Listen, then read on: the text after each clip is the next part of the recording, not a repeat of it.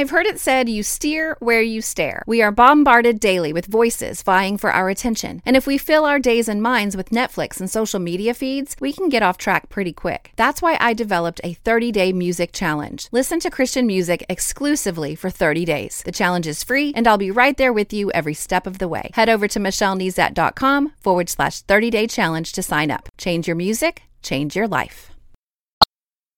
You're listening to More Than a Song, episode 266.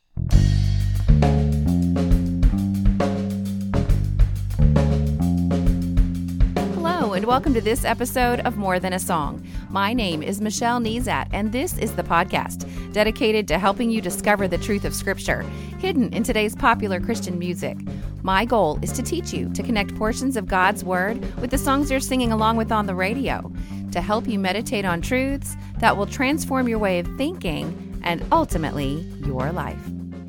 I hope you took the challenge I laid down last week to remember what God had done for you or has done for you and continues to do for you, and to journal your dialogue with God. That's what David did in Psalm 18. He laid out all that God had done in a song of praise to the Heavenly Father. Why am I talking about Psalm 18 this week? Well, because I was inspired by Francesca Battistelli's song, Defender, to consider where that characteristic of God is found in the Bible. And the first verse of Psalm 18 in the Good News translation says, "How I love you, Lord. You are my defender." Before we dive into Scripture, let's listen.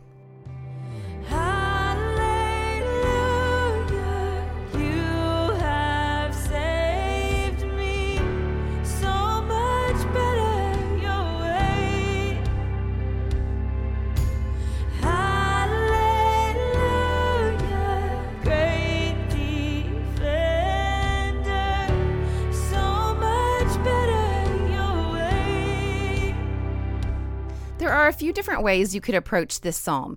Now, depending upon your translation, it may tell you that David wrote it and when and why. And the ESV, or the English Standard Version, starts out by saying, "To the choir master, a psalm of David, the servant of the Lord, who addressed the words of this song to the Lord on the day when the Lord delivered him from the hand of all his enemies and from the hand of Saul." Now, in some translations, it may even point you back to 2 Samuel chapter 22. You can find almost this entire song there, and if you so choose, you could back up in 2 Samuel and read David's story that led up to this song. However, I had the opportunity to hang out with my youngest daughter after spending a couple of weeks reading over this psalm several times, and so I used a Bible interaction tool exercise that is perfect to share with friends. I call the Bible interaction tool exercises that I use in my study, I call them bites for short, and I've already alluded to a few. I read Psalm 18 several times. That's using the bite of repetition. Never, ever, ever underestimate this as a tool. Reading it again and again helps you get more familiar with it, and it also engenders this idea that you're going to spend time in God's Word and you're not just a one and done kind of studier. And I said you could go ahead and read 2 Samuel to learn more about the context of this song. That's using the bite of reading in context. You can also gain some perspective if you read about the historical context of this psalm. And so I actually have the English Standard Version Study Bible, and it was there that I learned that this song in 2 Samuel 22 and the version here in Psalm 18 differ in that the one found in 2 Samuel is David's personal expression of gratitude to the Lord, while Psalm 18 is the adaptation to that song for the whole people to sing, because their well-being is now tied to the offspring of David. Now let's back up to the meta-narrative, or the big story of the Bible. Who is that offspring of David that our well-being is tied to? Well, it's Jesus, of course. So when I read this psalm again, now my perspective changed, after considering that when God's people sang it, they were to give thanks for the Davidic line and to pray that its heirs would be faithful to the Lord and would be valiant military leaders so that Israel might carry out its God-given purpose of bringing light to the Gentiles. Now, another bite that I use this week is one I've only introduced a couple of times, and each time I've used it, once in episode 241, once in episode 247. I've kind of used it. I've implemented it slightly differently every time. So there's no right way to do this. But this week, as I mentioned, I was sitting across from my youngest daughter while working on the podcast. I went ahead and included her in the discussion or in my study. And I call that bite one word. So the way one word works is that you read a verse or a small section of verses with one or more friends, and each person picks one word that jumps out at them, and then you can discuss why. So let's dive right in, because that's exactly what Meredith and I did. So Psalm 18, verses 1-3. I love you, O Lord, my strength.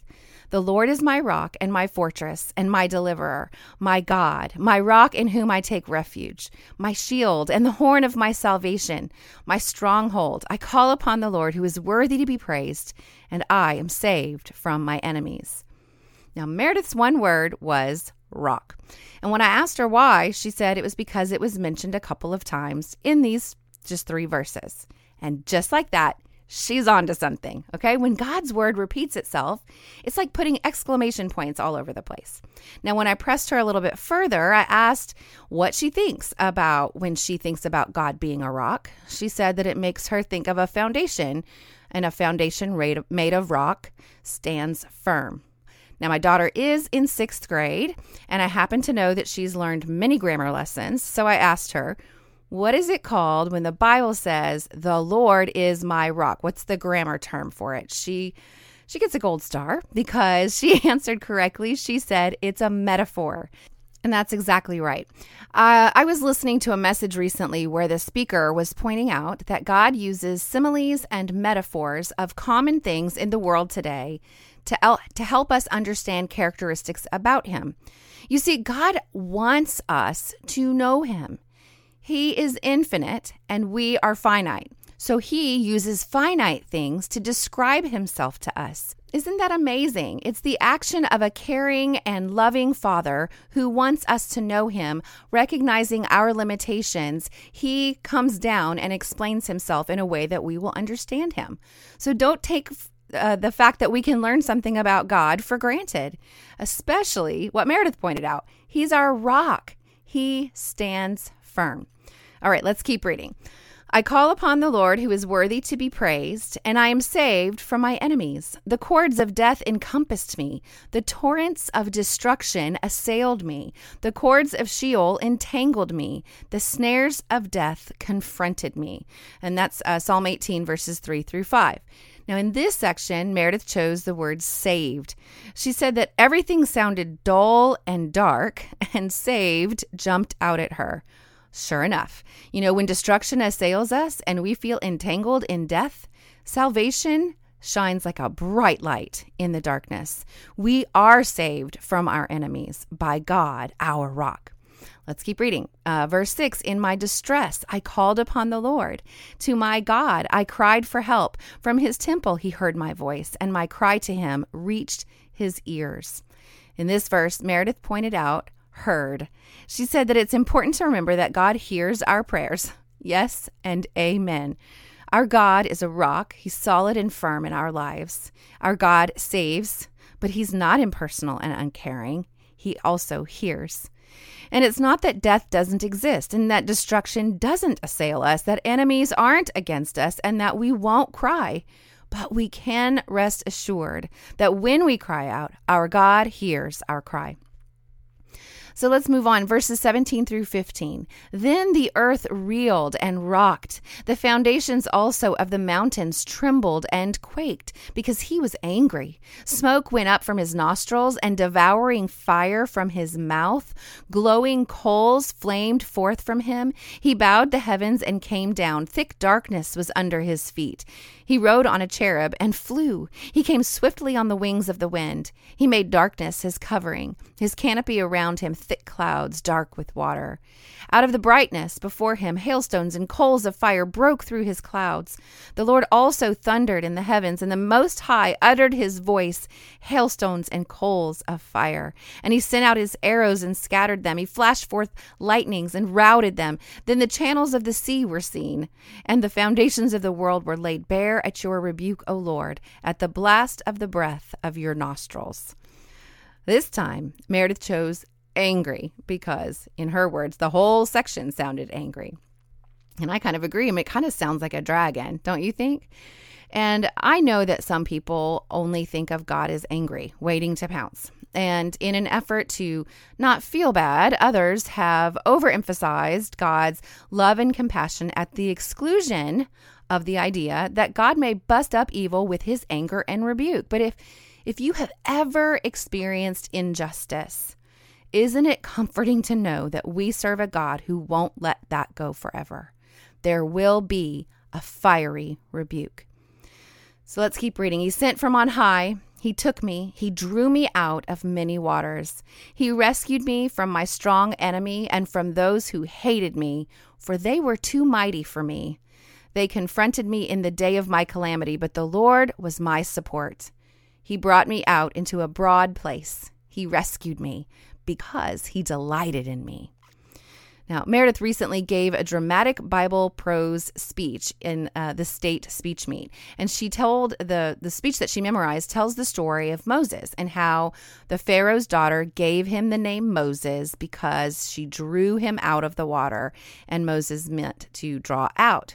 And when you consider that God drew Moses out of the water and rescued him so that he could in turn use Moses to rescue his people, it is indeed an interesting comparison.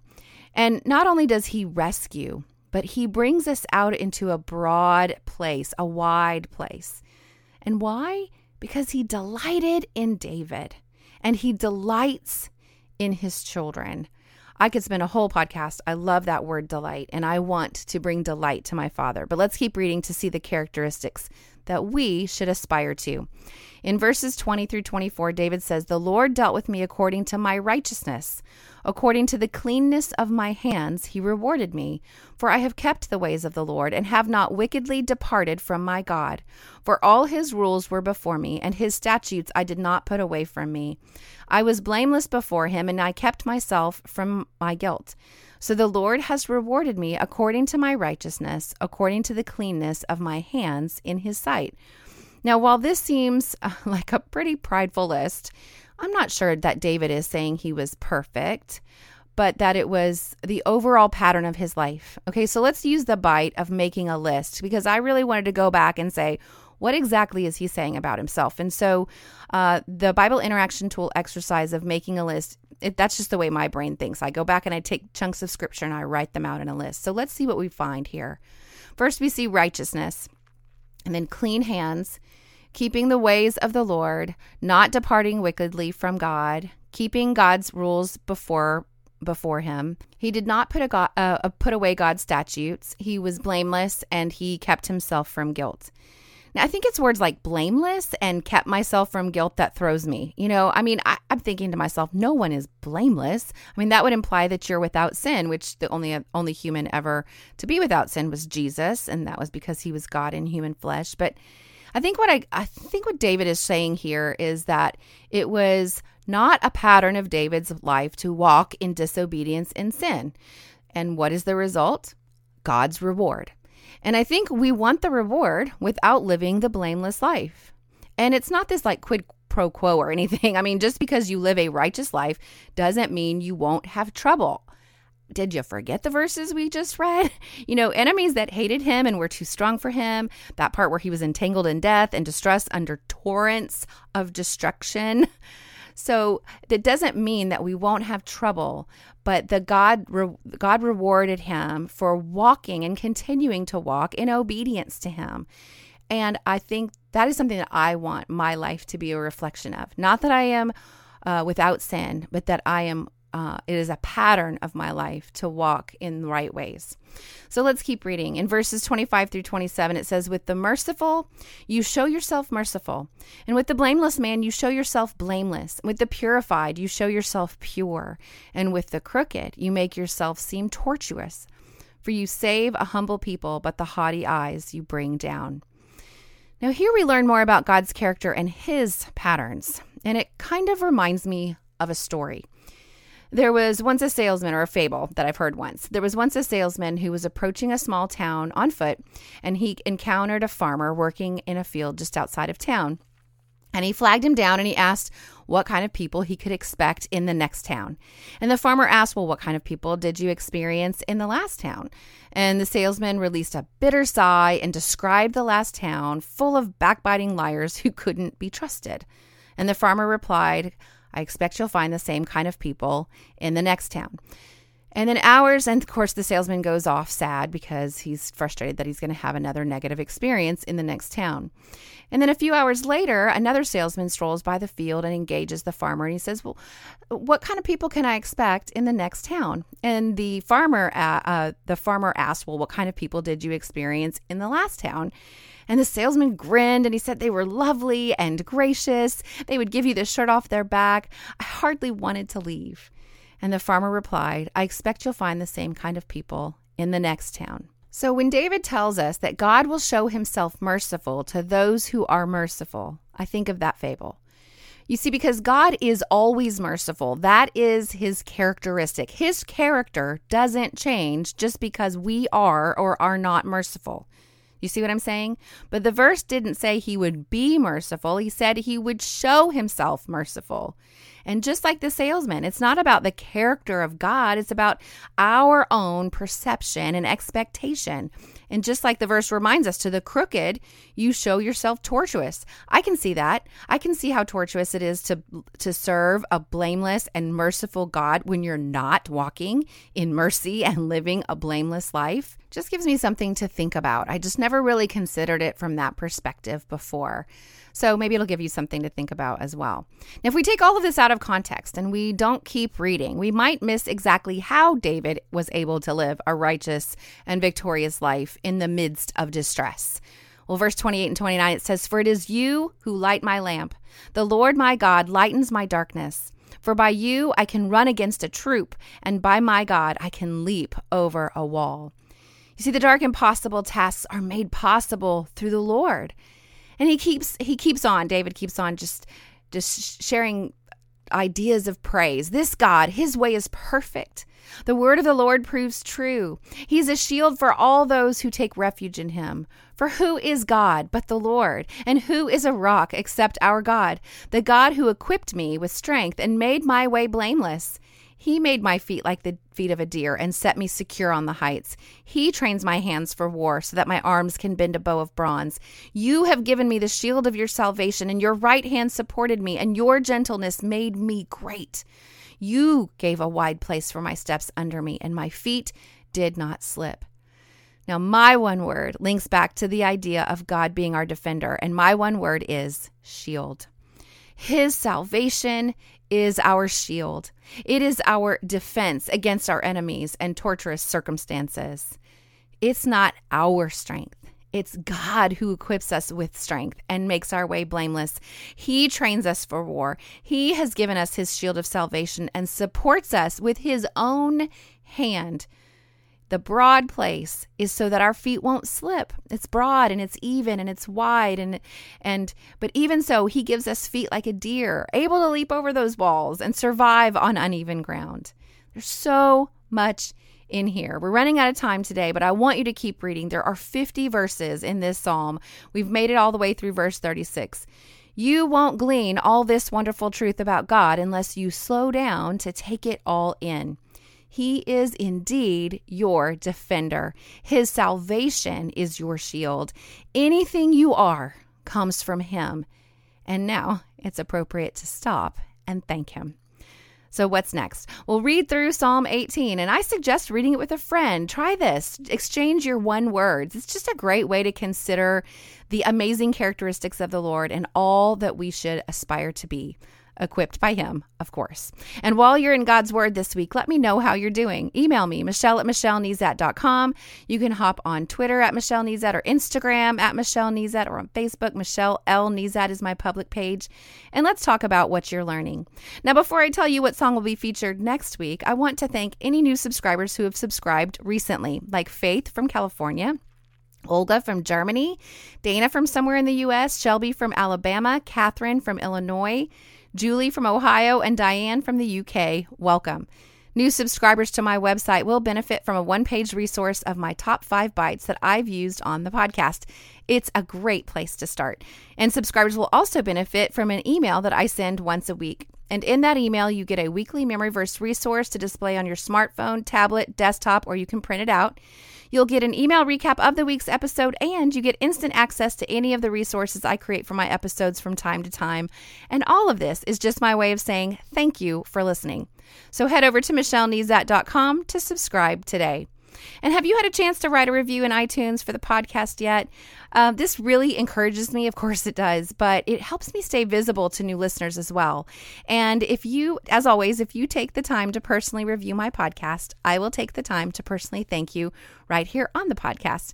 Just like Shelby, who writes, I happened upon this podcast when my faith had grown stagnant.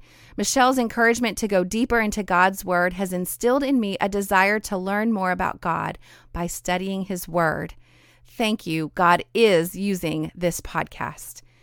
Wow, Shelby, thank you so much. I'm humbled and I'm so excited for you because God will meet you on the other side of your effort. And of course, you can listen to the podcast through iTunes or the Apple Podcast app. We are also on Joy 103.1 every Saturday morning at 10 a.m. Eastern. You can follow on Spotify or through Stitcher Radio or your podcast listening app of choice. Well, that's it for this episode of More Than a Song. Next week, I will use the song Best News Ever by Mercy Me. If you liked this episode, would you mind sharing it with others? I've made it really easy. With just one click, you can share via Facebook, Twitter, or email. Just head over to michellenezat.com/266. And while you're there, I'd love to hear from you. Click on comment to join the conversation. Until next time, take time to meditate on God's Word and consider His ways.